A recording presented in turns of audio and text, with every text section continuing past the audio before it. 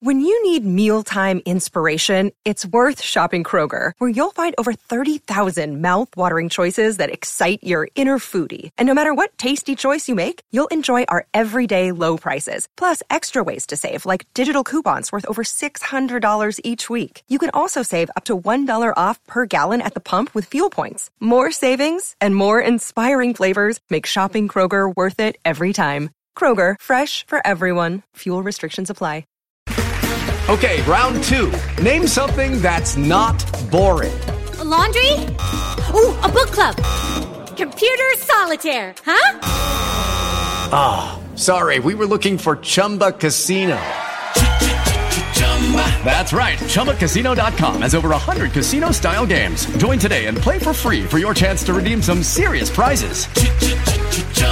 ChumbaCasino.com. No purchase necessary. Void where prohibited by law. 18 plus. Terms and conditions apply. See website for details.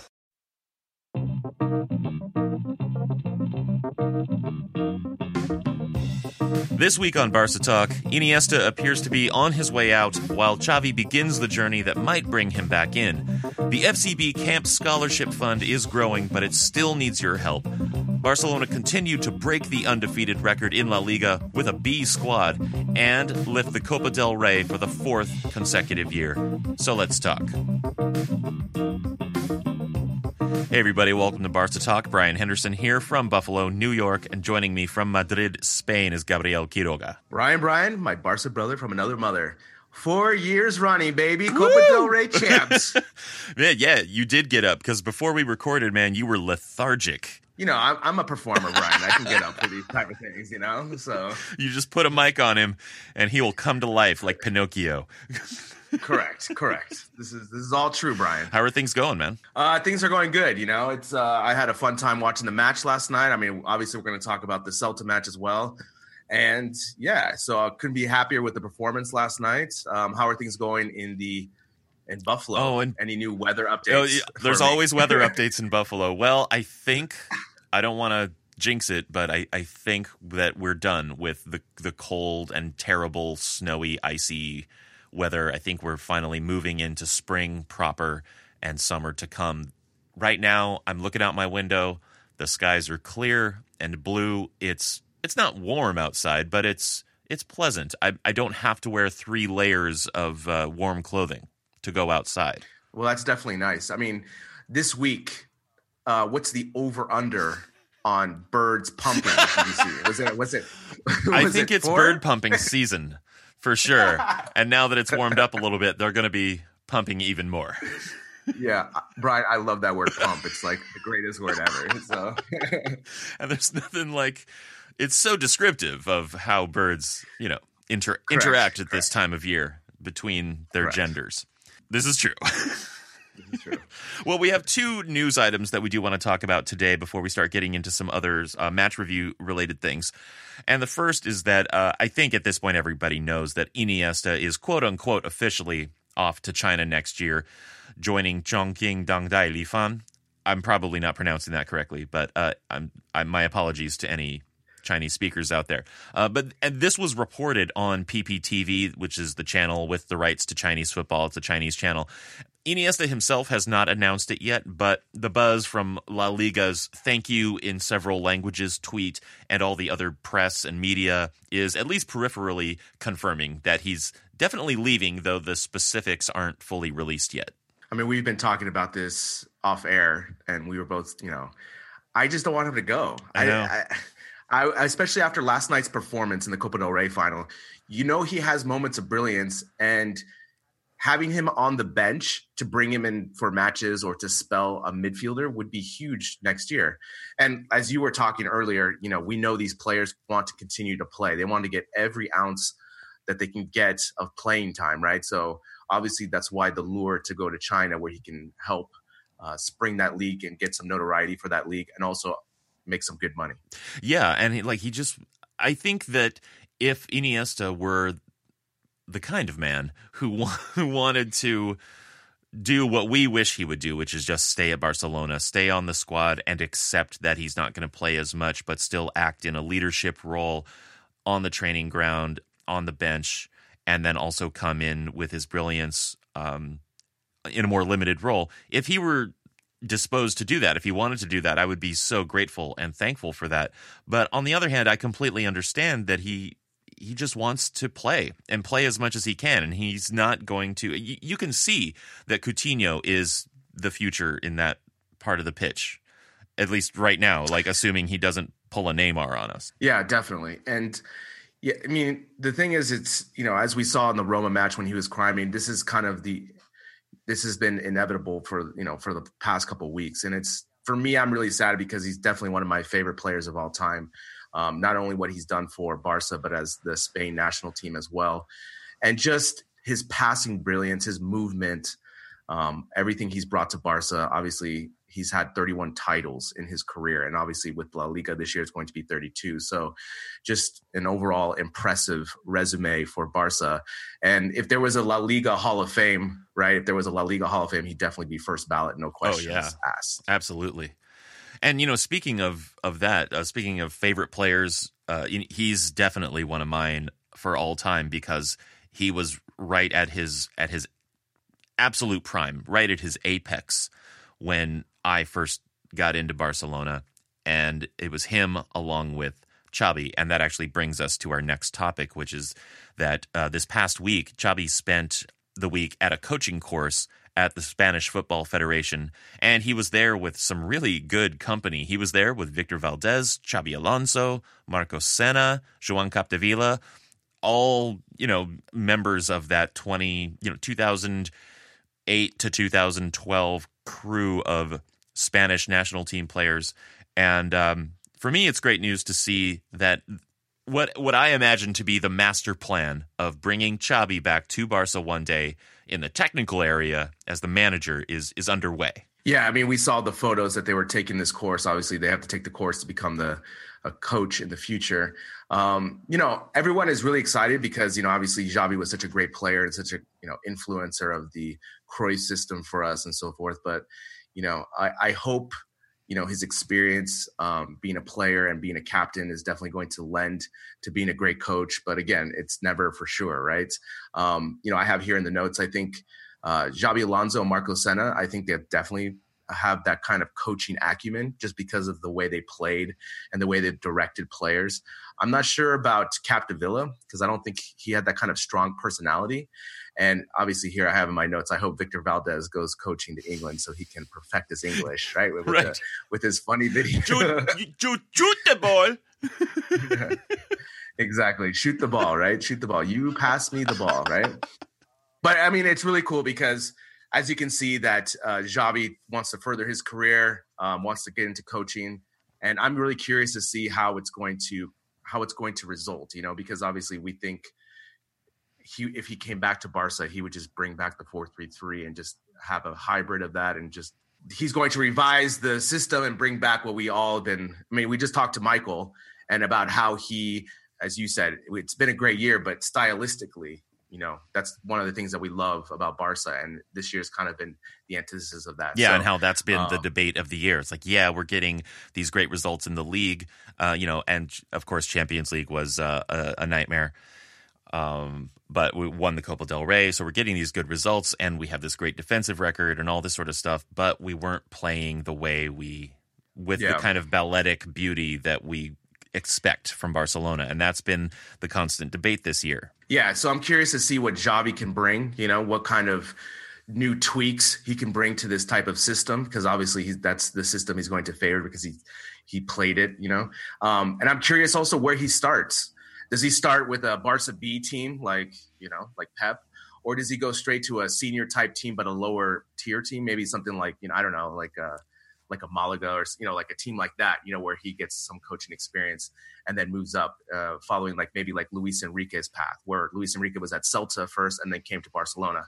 So I'm curious to see that as well, because that'll definitely tell us, how soon he's going to come and become the coach for Barcelona, because I think eventually that's going to happen. Right. And if you look at those different models, I mean, Pep is amazing, right? He has this incredible tactical mind, at least, up to a degree. It's not infallible, obviously. We saw how, Klopp proved that with Liverpool. But at the same time, he was a little green when he got moved up from managing the B team to the first team, and he was with us for a few years, and it nearly killed him. Like he was like a shell of a person. I was almost amazed that he actually came back to managing, and it seems like he's, sort of gotten his head on straight, and he's been more successful, or at least more sane. When he was managing Bayern and now managing Man City, he's more mature about it. So, I mean, like throwing someone into that role when they're still fairly new to managing could have great results for the team, but maybe some short-term, at least, negative effects on the manager himself. So I wouldn't want to do that to Xavi. But on the other hand, if that's what he decides he wants to do, then he's always up for a challenge, obviously. Yeah, definitely. And for me, I would like to see him manage Barca B first and then go that path. I think that would be a more, for us to view Barca B and see how he can handle that. We'll get a better understanding that as opposed to, going with the Celta or something like that. So you made some good points. I'm excited to see what this crop of new coaches are going to do. Marco Senna, man, that guy was good, man. I remember he had those 2 years with 2008 on the Spanish national team. I mean, he was he was a really good midfielder. I mean, he was on the Yellow Submarine team, and yeah, he was good, man. I just remember in 2008 when they won the Copa, he was, him and Xabi Alonso were just so steady in that midfield. So, and again, Victor Valdez, obviously being a captain and a goalkeeper, they usually lend to being, managers quite easily just because the way they see the game and the way they can interact with players. So, really excited to see what happens with this crop. Yeah, absolutely. So let's get into the Celta match. That this already happened all the way last Tuesday, and so many things have happened since then, but I do want to talk about the match. I mean, overall, I thought it was an interesting game to watch for sort of scouting purposes. So we were at the Balaidos. We got a 2-2 draw, which continued the undefeated streak in La Liga. So now we've broken the record, and now we're just setting the new record every time. And that's very exciting.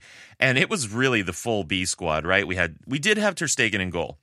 But then Semedo, Mina, Vermaelen, Digne, Pauly, Gomes, Denis Suarez, Coutinho, Dembele, and Paco. And I only say it's a B squad because these are players who, except for Ter Stegen and Pauly, really haven't seen many minutes this year. Obviously, Coutinho and Dembele are on the top of our radar, but they just haven't seen a whole lot of minutes yet this year. We talked before this match, right? And I told you, it's so funny how, Val Green went 180 to what, and it's like, we need to rest our players. The whole team is out. Yeah. He just completely revamped the squad. And also it was funny. I imagine maybe before the match, they just said, okay, this is our starting 11.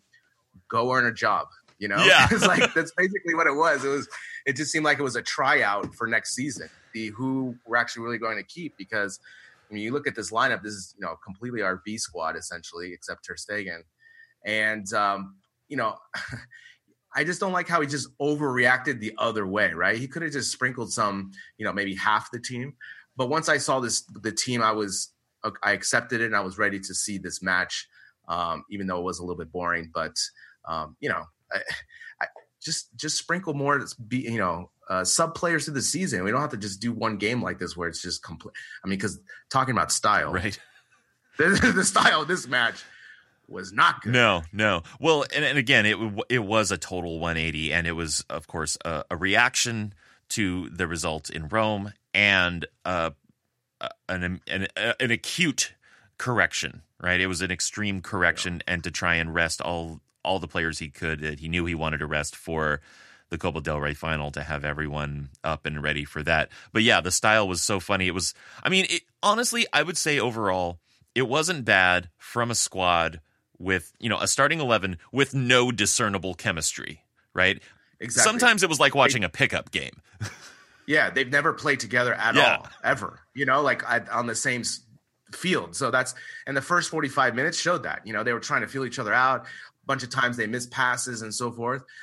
And once I realized this is the B squad and they're resting the players for the Copa del Rey, I wanted this squad to just finish out the match, because that's just what I wanted. Just like no subs, have everyone play all 90. Just let them play and just let it, let loose with it, because this was a throwaway match, If we win, great. If we tie, there was no risk in this match, And again, he did the subs again, taking Coutinho off, putting Sergio Roberto, who had a terrible That turned out play. to be a bad, maybe not a bad decision, but we're going to talk about him. I love him, but I am mad at him, and I'm disappointed. It's not that I'm mad. Yeah, actually, it's not that I'm mad. I'm disappointed. Yeah, that's worse. But who I was impressed by, actually, was Denis Suarez. And the more he's been playing lately, I don't know where he's been getting these chops, right? Because, normally you expect that a player needs some minutes, right? To get out there, get moving, some consistency in their, the minutes that they're getting to really develop. But somehow I feel like Suarez has just been developing in a laboratory or a basement or something, and then he comes on the pitch, and every time I'm very happily surprised with what he's got. He's inventive, he's got good dribbles, really positive play. The way he was linking up with Coutinho in that match was really good. Like, at least in the opening, 10 to 30 minutes. Yeah, definitely. And this is one of my contentions all season is that Suarez needed more time, and as we've documented on a previous episode, maybe we had to do with the Man City pain with that we had to pay, every 10 matches? Every 10 appearances Denis Suarez makes, we have to give Man City €100,000. Yeah, that's crazy. Ridiculous. And, Denis Suarez could have helped save Iniesta's legs this season. He could have helped saved, It would have been worth it for the money we would have gotten from the Champions League. Exactly. That's true. That's a good point, And that's the thing is, there's going to be a drop-off, but there's always a drop-off with any, B type of player. But he's still young. He still has a little bit of potential, and he just needs a little bit more confidence, right? Just a little bit more playing time. If he would have played, 5 more matches this season, in the beginning of the season, he could have helped reduce those minutes on the midfield that we ultimately needed for this last month. So as we talked about all season, I just wanted Valgrind just to use the bench a little bit more. And this is true with any manager, especially since we have so many matches, these guys burn out, and they burn out for us in the last, 4 seasons around this time, because we just keep the same rotation of 11 players essentially. Yeah. And, talking about this match, I almost want to just talk about players more than events. Like, Ter Stegen, I thought, was really on fire. And side note, he was the captain of the squad in this match. And not that he wouldn't be a good captain or isn't a good captain, but just when you think about how seniority plays a role into who gets to wear the captain's armband and captain the 11, right? Ter Stegen hasn't been around that long, and that tells you just sort of what that squad was like. But the saves he was making, I thought, in the 10th minute, for example, he made this great save, and actually, this is going to lead me into talking about Yerry Mina, because in the moments just before this play where Ter Stegen had to make this save, I was kind of wondering what all the concern with Yerry is about, like why he hasn't been getting played more. And then he lets this cross in and not even making a play for it, and Ter Stegen had to save Maxi Gomez's shot, and luckily he did, and it was a great save.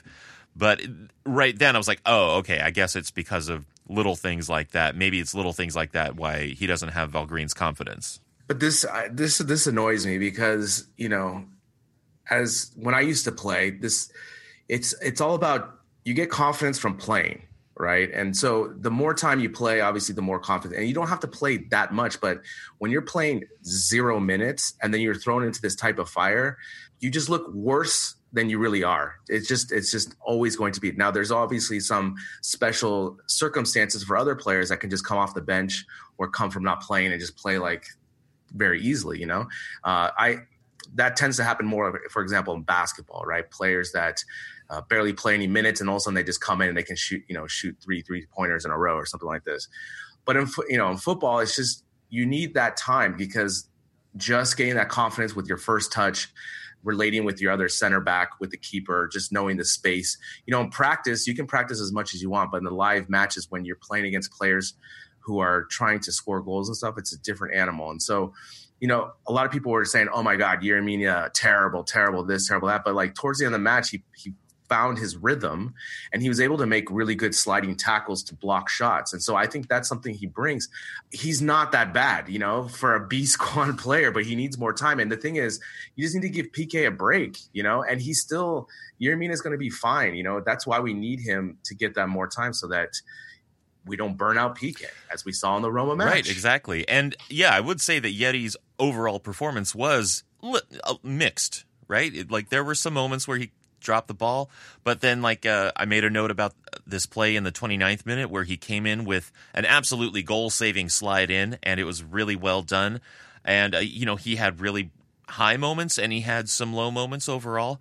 So I think that for me, the jury is out as to whether he has long-term viability as a Barcelona player. I think that we need to see him in action more to really be able to say. Well, that's the thing, right? I mean, he's only played this one match basically all season. That's true. He came in as a sub for another time, but this was his first match where he started and played the whole match. And that's the thing, is that he's going to have a preseason, all right? We can form him into a quote-unquote Barca player because he's a defender. He doesn't have to do that much as opposed to being a midfielder, whereas a midfielder, there's more that's required of you as a quote-unquote Barca player. So for me, his size is something that is awesome, right? Like it's something you can't teach. And now he just has to understand how to release the ball, pass it to Busquets or that type of role, when to do it, when to not do it. And I think that's more teachable, right? So for me, for the amount of money we paid, I just think we keep him and we just groom him, but he's got to play more throughout the season. That's just what's going to have to happen. Yeah, no, absolutely. I agree. And now then there was the goal from Dembele, and it wasn't just Dembele in this play. This is the 36th minute. The interception by Coutinho out to Paco, and Paco's first touch while he was sort of losing his balance back in for Dembele, and a really cool finish where how he came across his body and put it in the opposite corner. I mean, the whole play was beautiful. Again, as I've been saying all season, I want Paco to play more. Give Suarez a break because, again, everyone wants to bring Griezmann. Everyone wants to bring these elite, free agents, Harry Kane, whatever. People have their players that they want to bring in. But for me, Paco is serviceable, against Celta, at Celta, against Malaga, like these type of matches, to give Suarez a break, he's fine. Just give him more minutes. I know that maybe he isn't as brilliant as Griezmann, for example, but for the amount of money that we have for him, he's fine. Like he can play those spot starts. And to me, he had a great match. And that's the thing that just annoys me, because I know when he's partnered up with another striker, he just looks so comfortable and he's always dangerous, And again, we cannot win every match. It's just impossible. But the thing is, you have to look for these bright spots to give these players more confidence throughout the season so they can help you when you have injuries or when you have tired legs. And again, Paco hasn't played much in the second half of the season, which we've been clamoring for him to play more, right? Just to give Suarez a break, because as you see, when our team rests and are focused, we kick ass. Yeah. And that's what we did last night in the Copa del Rey final. Yeah, absolutely. But then in the 45th minute, just in the last moments of the first half, Celta got the equalizing goal by Johnny or Yanni. And this is where we cue the whistles for Andre Gomes, right? He made a pass that he'd so obviously telegraphed, right? Johnny charged in and took it for the counter and then sent it out wide. Maxi Gomez tracked it down. Gomes was back covering him, and Maxi just bested him, got the cross in, and Johnny put it away. I mean, my feelings about this guy. Right. No, we know. It's not a secret. But the thing was also in this play, too, he was also hurt, right? So he got hurt. He got knocked up, basically. And so he was reacting slow. He was trying to run it out, essentially, his injury. But while he was running it out, this play happened, and he was at fault for this goal. Again, when we scout players, especially in the midfield, for me, I would rather have shorter players that are really good with their feet as opposed to physical presence of Gomes or Pauly, right? Because that is essentially what our style is just really good passing and movement. And when I think of Andres Gomes, probably number 25 on his CV is accurate passing, right. And movement. Right? Well, it was an accurate pass. The only problem was he told everyone in the stadium who he was going to pass it to and when. Exactly. It's like one of those things when, as a quarterback in football, when you look at the receiver and then you throw to the receiver, it's going to be intercepted. And that's exactly what he did. He just kind of showed his whole body language to where he was going to pass, basically pointed to the guy, and then called his shot. Exactly. And the guy was like, and Johnny was like appreciate it. And just took it. Yeah, but honestly, he was actually having a good game overall, and he was playing in a position that is more to his strengths, and he hasn't had much opportunity to do that, of course, because of Busquets. But like you said, he had just been taken down pretty hard a couple of minutes earlier, and he was still limping from that in this play. So let me set this scenario for you. Imagine in this match that we had Denis Suarez and Aleñá playing together. Ooh. You see? And so all of a sudden now you have that combo of players that understand our style, the triangles, the tiki-taka movement, and all of a sudden we're dancing around defenders, right? But once you put Paulie and Andres Gomez, they're just stagnant. You know what I'm saying? They're just direct players. And that's fine for other teams, maybe for EPL team, this type of style that's what they're known for. But again, if you have Denis Suarez paired with Aleñá, and maybe you have Paulie in the Busquets role, all of a sudden then for me, that's a little bit more exciting. But when you have Andres Gomes, he's, again, passing is not his best attribute. Right. It's not his best skill. But so yeah, they equalized just before the beginning of the second half. And then in the second half, Sergi comes in for Gomes in the 60th minute, and Messi came in for Couture. What did you think about those changes? I didn't like it because, okay, put Sergio Roberto in, put him in the midfield though, and well, he came in for Gomes, so he was midfieldy. Oh, that's true. But on that, for Messi to come in, I'm always more towards just letting Coutinho play out the match, or bring in someone else to come in, for Coutinho. Yeah, although I think maybe Valverde was definitely planning on using Coutinho in the Copa del Rey finals, so maybe there was a calculation going on there. Who would you want to come in for Coutinho? That's right. The thing. We're kind of out of spots, right? So I guess you had no choice, but I would just let Gomes finish the match. Yeah. That's just my I guess thing. the concern was that he was probably still not feeling great, maybe. I don't know. He came out for the second half, and I don't know. Or I don't know what the idea was. I can't get inside Valverde's head. But then just a few minutes later, something worked, right? Because it was credited to Paco. We got a goal to go ahead. And it was really a very nice play, right? Semedo to Dembele, back out for Semedo, and the cross came in, and Paulie and Paco were there. It was credited to Paco, but actually it was, as I see the replay, it was really Paulie's goal. Yeah, I agree. But again, it's, these players may not be our dream team, right? Like our dream A squad, right? But they're really solid backup players. And once they figured out, in the 60th minute, what they were trying to do, you could see the chemistry kind of developing. And then all of a sudden we had more attacking options, right? We were starting to really come close to that second goal. And then finally we did score that goal. But again, that's what bothers me a little bit about this, with all the transfer rumors and markets, that you cannot just stack your team of Galacticos, right? You just can't, just money-wise and chemistry. You just need players that are going to be solid teammates that are going to accept their role as B squad players. And that's what we kind of had right now.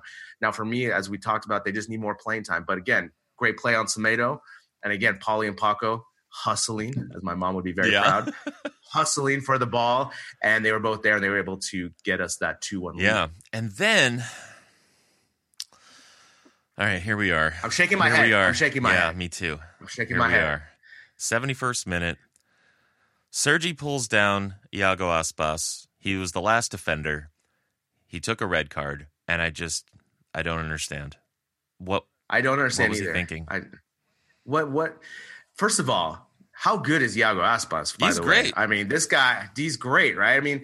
He single-handedly carries that Celta team. He gave everything in this match, that to the point that he cramped at the end of the match, and they had no more subs, and so he had to finish out the match. But that guy is super impressive, especially at home. It's just kind of his domain, essentially. But again, Brian, this play reminded me of the Roma match so much, because all Sergi had to do was just run with him and at him.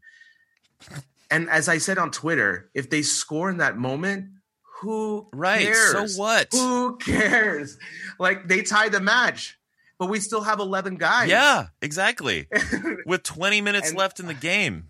Oh my God. I just don't understand. There's no, and he was still far enough that he wasn't just going to score so easily. You know, all Sergio had to do was just put pressure on him, and we had the support coming, and Ter Stegen was coming out as well. So to me, and again, if he scores, good on him. Great play. They broke the press and they were able to do that. But there's no reason why he has to pull him down, especially in the grand scheme of this match, La Liga, all these different things. Who the F cares? I mean, I was so upset about this play because me too. This reminded me of the Roma match. Is that, you know, a bunch of times against Roma, all we had to do was just put the pressure on their back, essentially.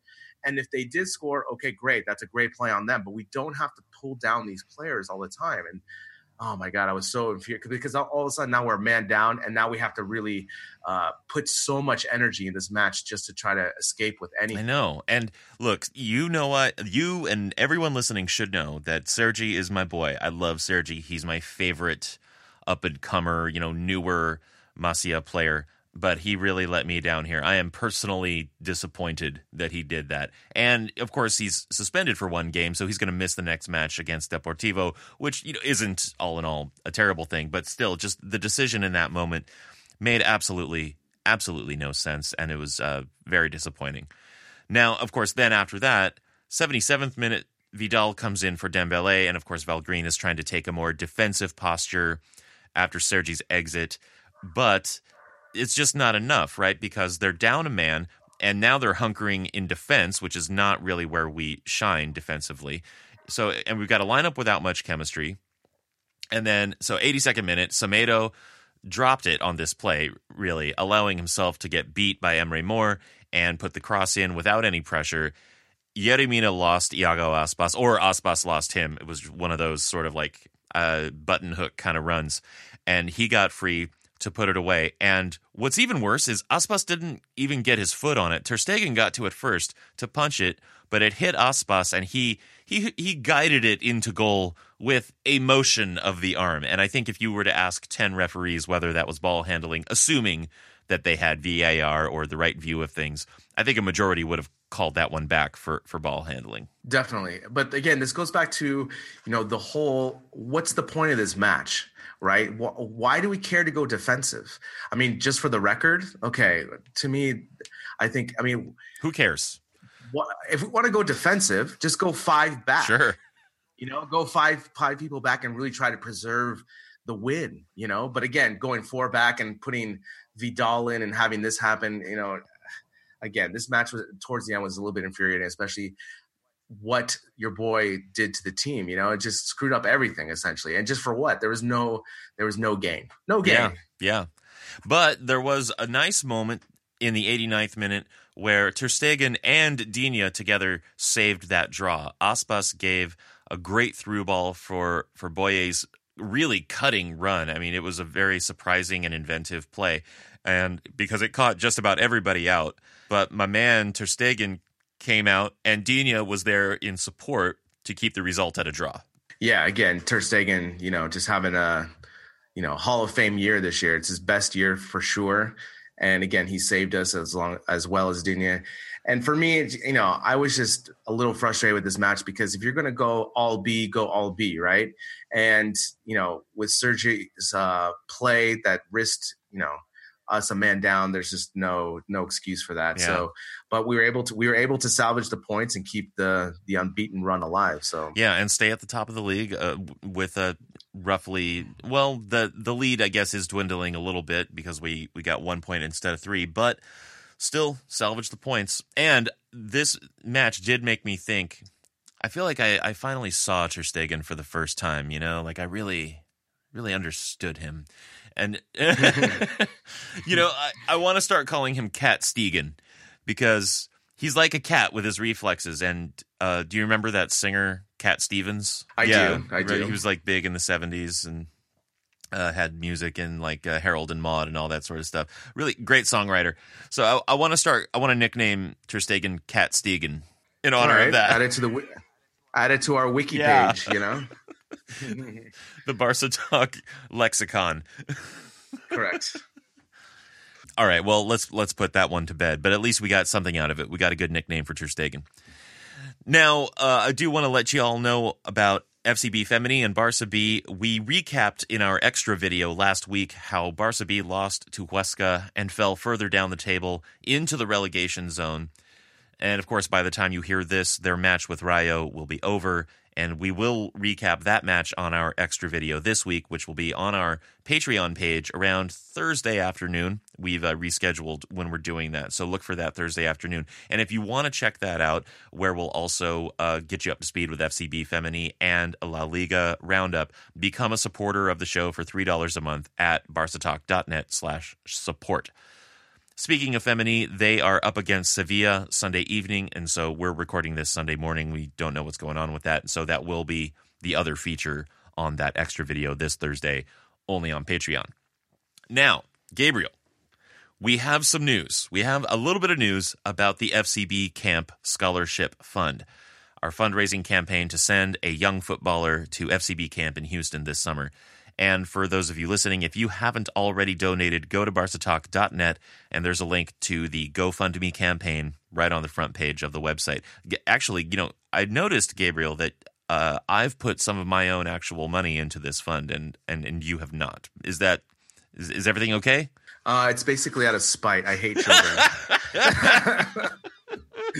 Yeah, I mean, I'm putting my own skin in this. Yes. Brian, I get paid once a month. So. And you don't know when, exactly. Exactly. So just waiting for that check to come to the mail, Brian, and then it's going to go money in, money out. That's All right. Well, I'll be keeping an eye on the campaign for your donation. But here's the news. Victor Valenchek, VP of the Houston Peña, he's been doing a lot of legwork in the Houston area, reaching out to the youth soccer community in Houston to find good candidates to receive this sponsorship. And he has a contact, Emil, who is a teacher and soccer coach at a local school, who's going to introduce Victor to two kids this week who are both great candidates. And here's the kicker, they're siblings. And now that's all I can tell you about them right now. But remember, our initial goal was to raise $500, which is the cost of tuition for one player to go to the camp. And we're going to keep that goal as it is. If we can raise that, I guess it's going to have to come down to the flip of a coin as to which of these two siblings goes to the camp. But unofficially, I'd say at this point, we have to raise $1,000 now to send both of them, honestly. Or we can have a Hunger Games situation. I mean, that could be pretty entertaining. Yeah, see, that's where we could make some real money if we could televise that. Exactly. But yeah, definitely, we should try to raise that $1,000 to send them both. I think it'll be an amazing experience for both of those siblings to enjoy. Yeah, and we're going to be able to tell you some more about them probably next week. Victor is in touch with the family, the parents, and Emil, his contact, and we're going to get sort of permissions and be able to tell you some more about their background and their story. But it's a very exciting project, and we did get some more donations this past week. We're at $90, which is just shy of 20% of our goal of $500. The thing to keep in mind is that the camp itself is already a good bit over 50% full. So get those donations in now before all the spots get filled, right? So to do that, go to barcatalk.net, find the link to the GoFundMe campaign. It's right on the front page. And contribute $5, $10, whatever you feel comfortable with. It will go to a good cause, to sending at least one of these two siblings to a week-long FCB camp where they will, as I like to say, get to learn the beautiful game from the greatest club in the world. And finally, if you have a question or a topic you want to hear us get into on the show, please drop us a line at barcatalk.net or leave a message on the phone line 716-795-2853. Now, joining us today for the community segment is Michael Miller, president of the Montreal Peña. We've had him on the show before, and we're happy to have him back. So welcome back to the show, Michael. Thank you very much for having me, Brian. Hello, Gabriel. Bonjour, Montréal. Hey, Michael. Now, we have a couple of things that we wanted to touch base with you about. Recently, you took a trip to California, did a tour of the California Peñas from north to south, if I'm not mistaken. So how did that go? What was that like? That's correct. We've been staying in contact all together, all presidents and executives from all the North American Peñas. And my girlfriend and I have been meaning to visit California together for a long time. So I thought, why not just take the opportunity to visit our friends from California? So we landed in San Francisco, and on our first night, we drove down to Santa Clara at Levi Stadium to watch the Mexico versus Iceland game. And we had the opportunity to meet the wonderful people from FCB Fresno. Yeah. Vicente Chavez. Yeah, he was telling me that you were going to be doing that when I was talking with Vicente. Exactly. So we had the opportunity to watch the game together, and obviously we hung out afterwards. I got to know a lot of his members, a lot of people that I've been only interacting with on Facebook and on different social media platforms, and it was great to have some FaceTime with them and to get a feel of their own energy and their own passion. And I was very happy to see that passion, that Blaugrana culture exists wherever you go, be it in Montreal or California or anywhere else in the world. So it was fun to actually be a part of that with them. Did you hook up with the San Francisco Peña people at all? I did. I spent a good 4 days in San Francisco. During that time, I was able to spend time with Matt Manson and Joe Dixon, president and vice president of the Peña Barcelonista de San Francisco. They're the best. And we were... Well, they're not the best. They're great. I'm not trying to make rankings of Peña people, but yeah, Matt Manson and Joe Dixon were both very, very gracious to me when I was in San Francisco last, and we watched the Classico at 4 a.m. They show my girlfriend and I a great time. They really treated us like family over there, and they showed us some spots that you don't hear about on TripAdvisor, really. Oh yeah, I'm sure they know some spots. Yeah, they do. I could tell you, between time that we spent with the Fresno people and the San Francisco people up in that region, I could tell you that whatever friendship that existed between us, that bond is even closer now, and we're even more optimistic as far as what's to come and the projects that are coming for all North American Peñas. Yeah, and we're going to talk about that in just a second, actually. So yeah, we were doing a little pre-talk before we brought you on the show, and I didn't even realize that you had this big project coming up. Or it's not really a project, but a big event coming up. We're going to talk about that in just a second, but I want to let you finish, telling us about your trip. Yeah, exactly. So, like I said, we started out in Santa Clara, drove to San Francisco, spent a few days there with the boys from San Francisco. After that, we left San Francisco, drove through Yosemite National Park. Ooh, nice. and we ended up in Fresno. And in Fresno, what do you know? In Fresno, we had a wonderful dinner with Vicente Chavez and his sister. Very nice young lady, very, very smart and very motivated, just like her big brother. Yeah. And we had a chance to sit down and bond and connect, and share ideas and share best practices on each of our peñas. Give each other advice. It's definitely something that we do a lot, Vicente and I, but to have a chance to do it face to face brought it to a whole different dimension. Yeah. I mean, Gabriel and I do this show sort of by satellite, right? He's in Madrid, I'm in Buffalo, and we've never been in the same room. And I yearn for the day that we can actually both be recording this in the same room, because I think it would add a whole new dimension to things. Exactly. So after we left Fresno the next morning, we drove through Monterey, down Highway 1, and we saw Big Sur. Oh, wow. Which is... You've never seen anything like it, right? I mean, it was absolutely breathtaking. Just the fact that you're at the edge of the cliff and there is the ocean right in front of you, and you're driving like right by the ocean, and you're trying not to fall into the ocean. It's treacherous, man.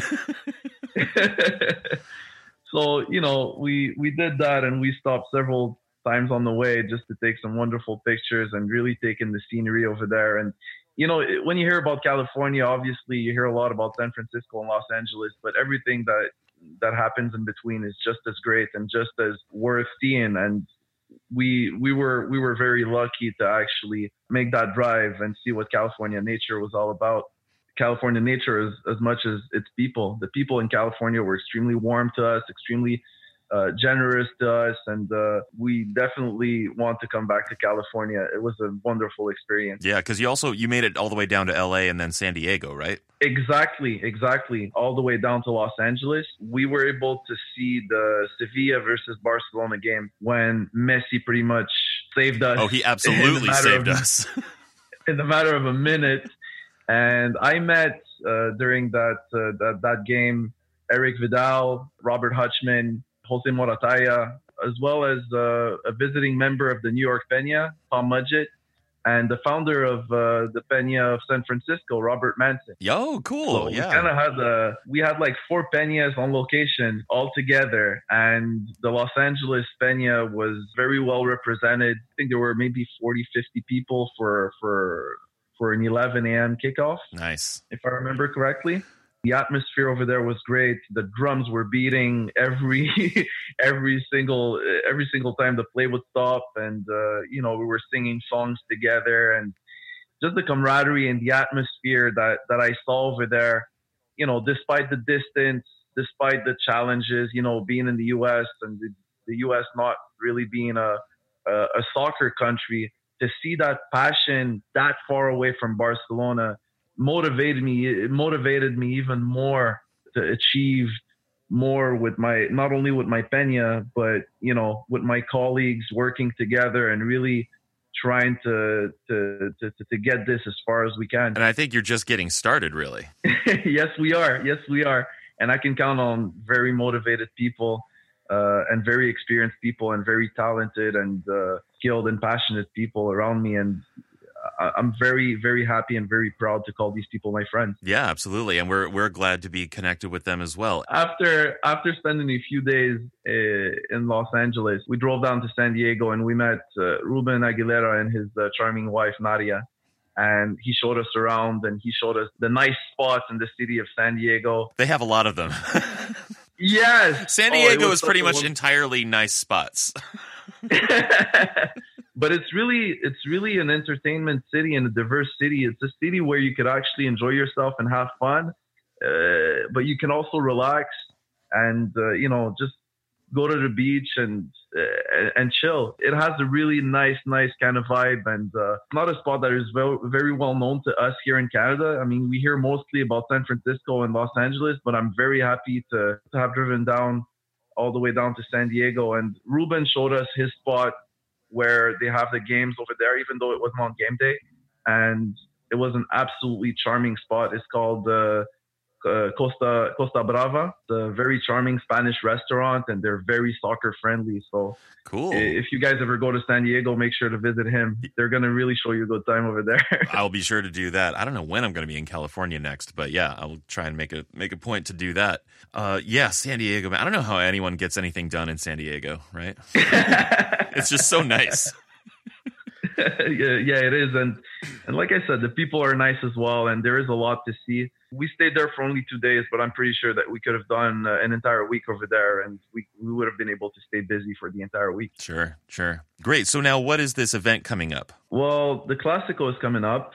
Oh, what's May that? 6th. Is that important? The Clásico is coming up on May 6th, 2:45 p.m. Eastern Time. And for the occasion, La Liga and beIN Sports USA will be on location in Montreal at McLean's Pub, 1210 Peel Street. And they're going to send a camera crew, and we're going to be part of a big simulcast with other North American Peñas. So if you tune in and you watch the game on beIN Sports, you're going to be able to see my group as well as other groups in North America supporting the best club in the world. Absolutely. That is so exciting. And I really feel like beIN has figured this out. They're doing such a great job of connecting with all the Peñas and giving you shout outs during games. You know, like when there's a bit of a lull in the game, you always hear Ray Hudson giving shout outs to the Peñas in the U.S. because they know they're broadcasting in the U.S. and they're really trying to connect to that market, but not in this mass market kind of way. They're really focusing on specific Peñas and people, and that's really cool that they're sending out an actual camera crew to document and be there with you, and not just you, but several groups all over North America. Exactly, and we're looking at it as far as the nationwide audience go, but between you and I, it's something that's really going to help me locally as well, because my goal as the president of My Peña is to bring all of the Barca supporters in Montreal together under one roof. And if beIN Sports is under that one roof, chances are people are going to come and they're going to want to watch the game with us. And hopefully they're going to like us enough to want to be part of our group. Yeah, and I love that goal. It's a noble goal, and we have a similar one here. We want to try and bring all the Barcelona fans who speak or want to listen to English under one roof, and it's a podcast roof, so it can go all around the world. And that's our goal, is to get all of those Barcelona fans under this roof. It's beautiful, man. I'm so excited for that. So yeah, McLean's Pub, 1210 Peel Street. That's where you guys always meet, and so that's where you're going to be for the Classico. And beIN Sports will be there with a camera crew as well. So come out, show your colors, and be on TV maybe. Exactly. And they're gonna be surprise guests and prizes to win. Ooh. Members who show up. Cool. Surprise guests. Ooh. Can you maybe off air? Maybe you can give me a little. Of course, I'll tell you. Oh yeah, cool. All right. Now, so how did you feel about? What was your reaction to the Copa del Rey final? Personally, I chose to analyze this whole week as a big item together. And the way I see it, Tuesday's game should have been the game against Leganés, and yesterday's game should have been the game against Roma. Yeah, I think we all agree that that's the case. We were 10 days too late in the way that we approached the Champions League. And sure, yesterday was an amazing performance. We played the game that we should have always played, which is, a creative, free game where really skill was more a focus than pragmatism. And that's the Barcelona way. Play beautiful football to win and not play pragmatic football in order not to lose. Right. And the second that we learned that lesson, I think that from now on, it's going to be smooth sailing till the end of the season. But yesterday was a beautiful game. Everybody played amazing. Not to criticize the manager too much, but he should give his players more freedom. They're skillful enough to do it. We have enough depth to play that way. So why not just stick to our values? Yeah, absolutely. I think we agree. And that's actually going to lead us right into our own full review of the match. So we're going to shift over to that. But thank you so much, Michael, for coming on the show. Love to hear everything that's going on with the Peña and the North American Peñas as a whole. Thank you very much for having me. Always a pleasure, Brian. All right, thanks. And now, the headlining moment of the episode. Let's talk about Copa del Rey. This was beautiful for me. A 5-0 win over Sevilla at the Wanda on Saturday, the 21st. We were looking to win our 4th consecutive Copa del Rey title. And you know what's funny is I wasn't nervous at all until the squads were lining up in the tunnel. And suddenly when they were, I remembered all the goals we'd allowed all season. The loss to Espanyol earlier in the tournament. The draw with Sevilla just a couple weeks earlier that was only saved by Messi. And, of course, the loss to Roma. Then I got nervous. I was not nervous. Especially with the lineup that we rolled out and the rest that they got this week, I was feeling pretty confident. And, from the get-go, I think I was proven right. Just the way they just looked like they had a spring in their step. And they just looked really focused right from the onset. Yeah. No, once they started playing, I felt fine. But just in those moments leading up to the actual kickoff, suddenly I did get a little nervous. Now, also, prior to kickoff, the Catalan fans were not swayed by any threats of fines or the authoritarian rhetoric of Javier Tebas. They whistled through the Spanish national anthem. Now, on your broadcast, did it sound loud? No. Or how did it sound? They mixed it so that you could clearly hear the anthem, and the whistles sounded like they were out there, but they weren't too bad.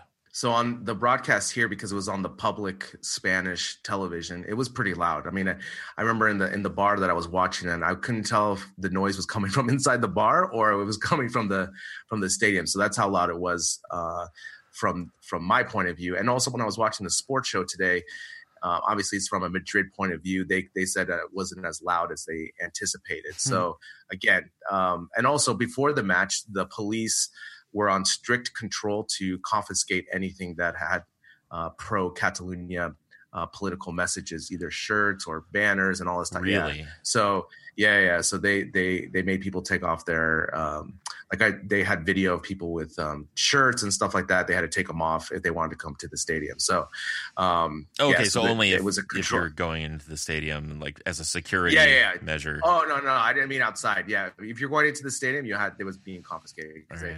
And they also had they had the police walking around the stadium taking pictures of anyone that was super political there and stuff. So it was kind of a weird situation going on. So that's what I do like about the news, the sports show, because they have a lot of behind the scenes video footage that you wouldn't normally see on a highlight show, for example. So again, as we've talked about before, Tebas and the board of the Copa del Rey, they were trying to limit this.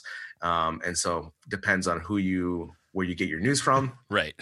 It's a positive spin for either side. Right. Well, okay, let's talk about the game itself, right? We had a solid lineup. Cillessen in goal, Sergi, Umtiti, Piqué, Alba, Busquets, Rakitic, Iniesta, Coutinho, Messi, Suarez. I mean, it's Cillessen's tournament, so of course he would be in goal. I knew he would be in goal going in. Of course, you're gonna switch out your Copa del Rey keeper. Like Cillessen knows that the Copa del Rey is his job, right? So aside from that, though, it was top 11. So I was thinking about this because, we have Cillessen as his Copa del Rey's his role, right? What if we used more B squad as like the same type of thing? Right. Would you be opposed to that? Maybe like next year, let's say going forward, you say, like, let's say with our team, you say, okay, Paco, you're always going to play the Copa del Rey. Yuri Mina, you're always going to play the Copa del Rey. It doesn't matter if it's the final. This is your tournament. Kind of the same thing as we do with the goalkeepers. What would you think about that? I think that would be.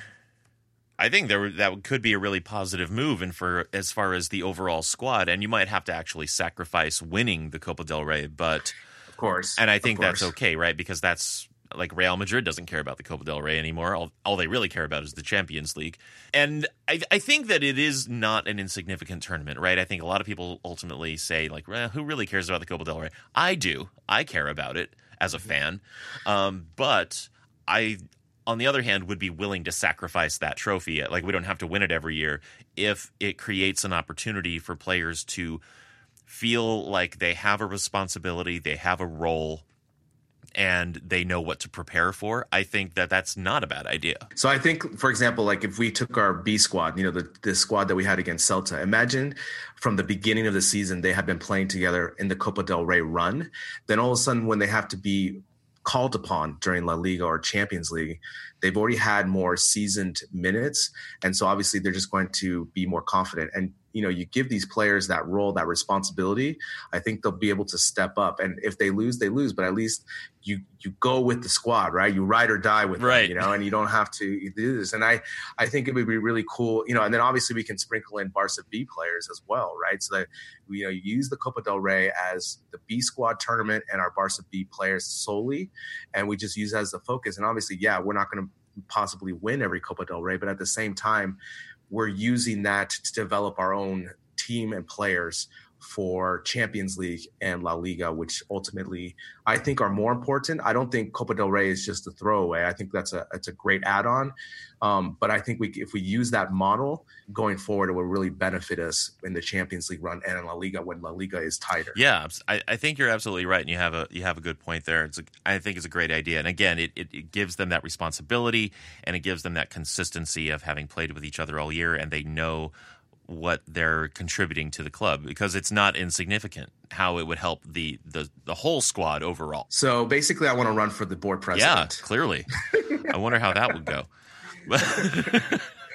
But now, talking about the game itself, honestly, just so many moments, and I guess the main thing to really talk about is the goals, right? I mean, 14th minute, Suarez scores the first goal, and you just got to chalk up a key pass for Cillessen and the cool head on Coutinho. I mean, I don't know what Sevilla's backline were thinking, leaving all that space in behind them and not tracking the ball from Cillessen.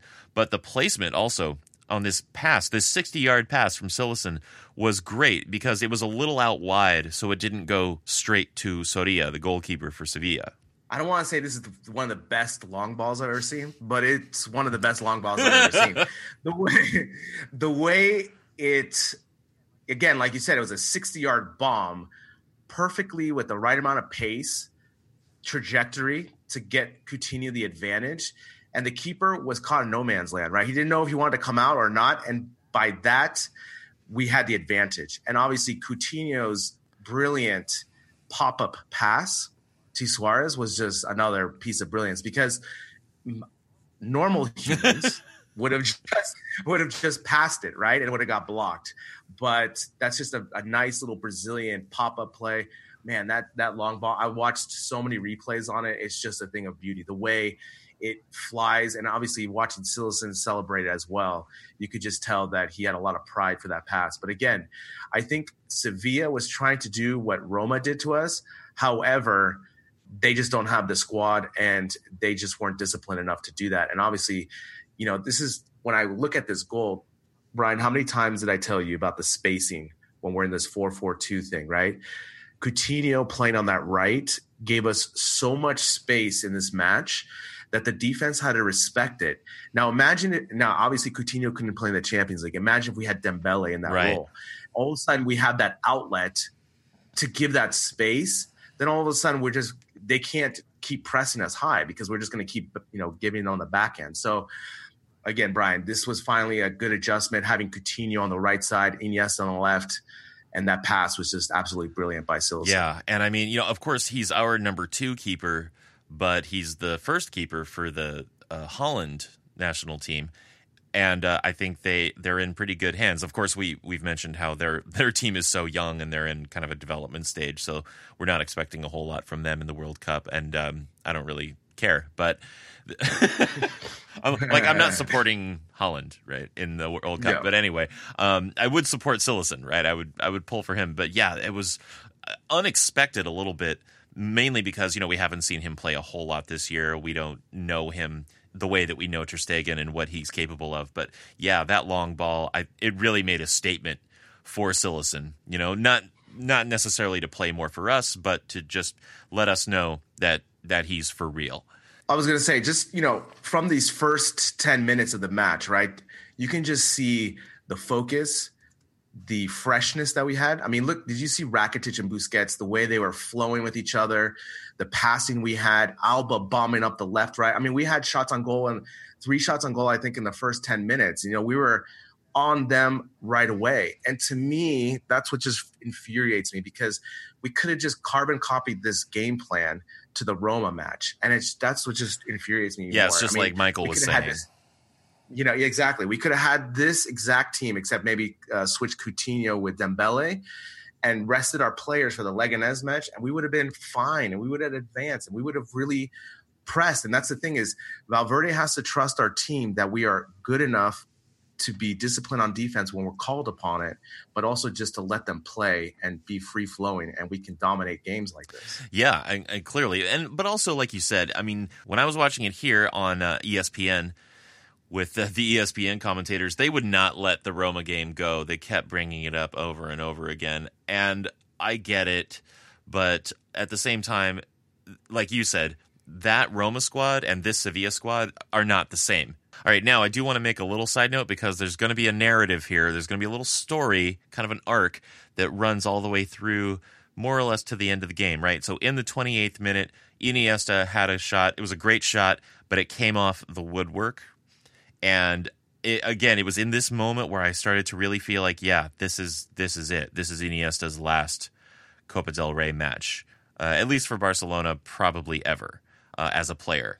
And I was so sad when it came off the woodwork. But that's going to come back later. Just stick a pin in that. But then just a few minutes later, Messi gets the goal off a back heel from Alba. And in that moment, I realized, love never dies. Because the Alba-Messi bromance was rekindled a lot this year, earlier on. And lately, we haven't been seeing it too much. But there it was again, right? Love never dies. I mean, again, this is all about the chemistry between Iniesta, Alba, and Messi being the playmaker, free-floating role that he can cover the middle, and also having Coutinho on the right side to keep the defense separated and spaced out. Again, really unlucky for Navas on this play because he went in for the slide tackle. The ball popped over him essentially. And Alba just quickly thinking and knowing that Messi was going to be crashing through the middle, had a back flick pass that was just so impressive, and Messi just hammered it home. Again, just this whole play was just absolutely brilliant. It's just how long they've been playing with each other. They just know the movements. I mean, you watch the play, how Alba darts in, then cuts back out. They've been doing that since 2010, especially. It reminds me of the Italy match final, Spain, where Xavi just laid it up for Alba on that super brilliant pass where Alba just bombed the play, and it's just like they just know Alba's speed is so impressive sometimes. And as a defender, I just don't understand how you don't just mark him better, because he's always going to that byline essentially. But again, awesome.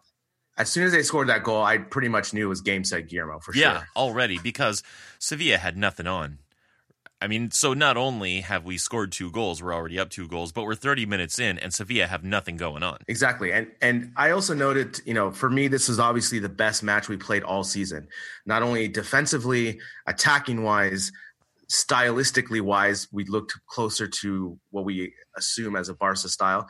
But for me also, technically, the way they were able to pass in this game and stop the ball with their first touch, I think just because of how fresh we were and focused in this match, I think technically this was our best match of the season as well. And it was just all put together on display. You saw Suarez in this match, how fresh he looked.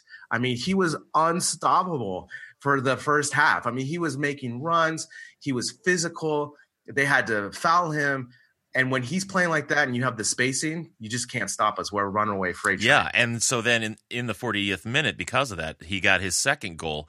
And also thanks to this incredible pass where Messi threaded it in between 3 defenders for Suarez while he had Coutinho open out wide, right? But that's another reason why Messi is so great, right? Kind of like you were saying, a normal human being would just put it out wide for Coutinho, who's totally open. But Messi instead decides to thread it between 3 defenders for Suarez. I mean, this ball, the finish was fantastic. Don't get me wrong. Suarez's first touch and the way he slotted at the top of the box, amazing. I mean, that's what's going to get the cred. But for me, when I watch this play, the pass that Messi gives him is just spectacular. That it bounces, so it kind of throws off the speed a little bit. But again, it goes back to this quote-unquote 4-4-2 system that we've been playing. As you just noted, Coutinho's on the right. So that opens the gap for Suarez to get that pass right through, because Suarez did a give and go. Oh, my God, this just infuriates me, because it's just like we could have had this in the Roma match, just either Dembele or Vidal on the right side, just a dive bomb, and no. Okay. Yeah. But anyway, it was just a great play from start to finish. And also, oh, my God, this turn that Suarez did too, it was just a great goal. And everyone at the bar was just yelling just because it was so impressive. But again, Messi's ball was just unreal. Yeah, unreal. And then moving forward in the second half, here it was. So I want to bring that pin out. And 52nd minute goal for Iniesta on this beautiful 1-2 with Messi. And a really tricky touch to get past Soria for the goal. And I've watched it a few times, and I'm not totally sure that I believe this, but is it me, or did Messi have a good opportunity there to score also? Maybe even a better one, but he gave it to Iniesta. I don't know if it was that clear. I mean, he saw Iniesta coming through, and no one was covering him, so he just took that play. But that pass, again, it just goes back to, when you play with someone for so long, you just know where they're going to be and how they're going to run, just through practice, through the games, through all these things. And it was just so simple. It just, when you look at the play, of course Iniesta is going to run through. I mean, that's just the move that he does. And Messi already sees it ahead of time and lays a perfect ball. And like you said, like I have here in my notes, Iniesta had a tricky move, like in hockey, it's a deke, right? Where you just take it to the side a little bit. And Iniesta still had a tricky finish, and he was able to finish. And it was just, everyone was just going crazy in the bar, because obviously Iniesta's last match, the way he was playing in this match, and obviously the celebration I mean, the celebration was awesome, that everyone came up and you could just see that, you know, it's going to be a special night for him, and it's a special moment for him too. Yeah. And I mean, and not just for the goal, but the way he played throughout the whole match. And you're going to talk about this. I'm going to talk about this. But yeah, just like his performance in the whole match was incredible. And yeah, I think maybe I was telling some stories in my own head. Like I was trying to create this story where like Messi had a good opportunity, but he actually gave it to Iniesta and like deferred to him. But I think you're right. Actually, it was the better play, and it was almost the more natural play because of their chemistry and how long they've been playing together and how they know each other and all that sort of thing. But in any case, in the 69th minute, they gave a penalty for ball handling. Sevilla, I forget which player it was, handled the ball in the box. Coutinho put it away to make it 5-0, and this is the biggest margin of victory in a Copa del Rey final since 1980, and that was when Real Madrid beat their own B team, the Castilla, back when that was allowed. That's crazy. But it was cool that Coutinho got the goal, right? Yeah, definitely. Because for me, you can see the future is super bright with Coutinho, right? Like he played on the left, he could play on the right, and I think that's a really amazing flexibility to have as a midfielder. In this match, I mean, he looked so comfortable playing that right side and just bombing that right side. I mean, he's so dangerous with his passing, his speed, his skill. And it was awesome that they let him score that goal. So basically everyone scored that you would want to score in this match. And I was watching the sports show today, and for me, I think Sevilla, obviously after the 2-0, sometimes you're just overmatched in a game like that. And you should have seen they were heading back to Sevilla and they got yelled. They were getting yelled at by their own fans, throwing eggs at them and stuff like that. It's pretty crazy. Man. Basically, they're just assuming that Sevilla just gave up. And I don't really see that. I just think that, in this match, we just, like I said, we were a runaway freight train. We look so fresh, so focused, and our talent just is much better than theirs. And on a neutral site like this, they didn't have a chance from the first 10 minutes. Yeah, absolutely. And the moment that actually highlights both Iniesta and Messi's greatness was actually the trophy ceremony, when Messi told Iniesta to go up alone to lift the trophy, when, of course, the tradition is for both the first and second captains to do it together. And I think it was a beautiful moment. I was reading about it in various websites this morning. When I was watching at the bar, because I didn't see that Messi gesture that, so I was a little confused about why he was going by himself. But then when he did, I realized what had happened, and it was really awesome because Iniesta has meant so much to the club, brought so many titles, joy to football fans, and for him to have this moment, it's a great way to show how important he has been to FC Barcelona. Yeah, and I have a stat for you. Do you know how many goals Iniesta has scored this entire season, the 17-18 season? 1. No, I don't know. 1? In all competitions, he's scored 2. 1 in La Liga and 1 in Copa del Rey. And not that he is necessarily or has ever been a big goal scorer, right? He's been an attacking midfielder. He's been more of a playmaker, a setup man. If you want to judge Iniesta as a midfielder, you want to look for assists generally, right? He's never been a big goal scorer. But again, I just think that I loved that he got that goal in that game.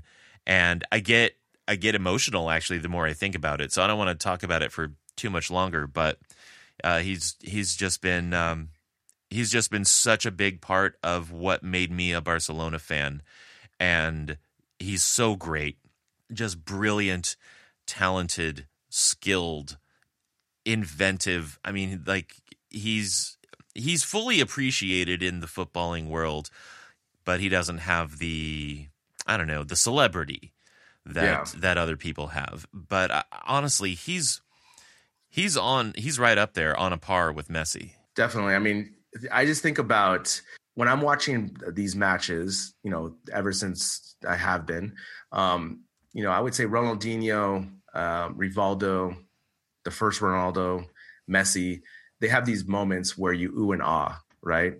And for me, obviously because of the way they score those goals more than anything, but for me, knowing how hard it is to be a midfielder when Iniesta does these plays where he does these little moves or these passes, I think I ooh and ah more with him just because I'm so in awe of his talent, the way he sees the match and so forth. Because, since I played, I know I can't do that. And it's just awe-inspiring. It's so elite, And so I'm going to really miss watching him with these passing movements, the way he was able to lead the team, and obviously just the class that he always had. Yeah. Oh, yeah, absolutely. That too. Just the class on that guy. Never took a dive. Well, I don't know about never, but barely ever took a dive. And he did get a little agitated with the referee in that match and took a yellow for it, I believe, actually. I was a little surprised by that. I don't know what was going on there, but still, overall, I mean, he's just such an amazing and inspiring and awe-inspiring player, and also classy, humble, and he just wants to play. We're sort of pre-tributing him, right? There are still La Liga matches to play. He will still play. We're going to see him in a Barcelona jersey at least a few more times this year, and we will make a proper tribute when the time comes. But I guess I'm sort of pre-tributing him. He made. I mean, I started watching Barcelona in 2010, right?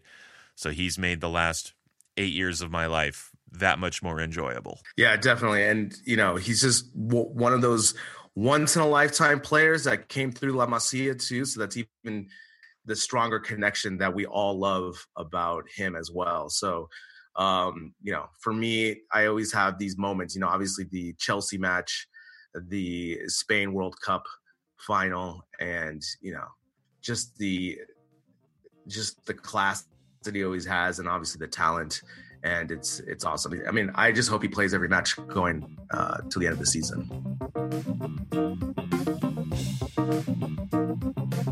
Barca Talk is written by Gabriel Quiroga and myself, Brian Henderson.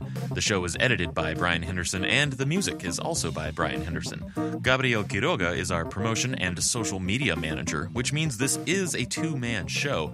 Go ahead and be a part of it. Give us your comments, questions, topics you'd like us to discuss. Visit barcatalk.net and find the contact page or one of our social media channels. And if you want to support the show, click on the support tab at barcatalk.net to do that. Remember to subscribe, rate, review, and spread the word about Barca Talk. Until next week, I'm Brian Henderson. I'm Gabriel Quiroga. And this is Barca Talk. Thanks for listening. Visca Barça. Visca Barça.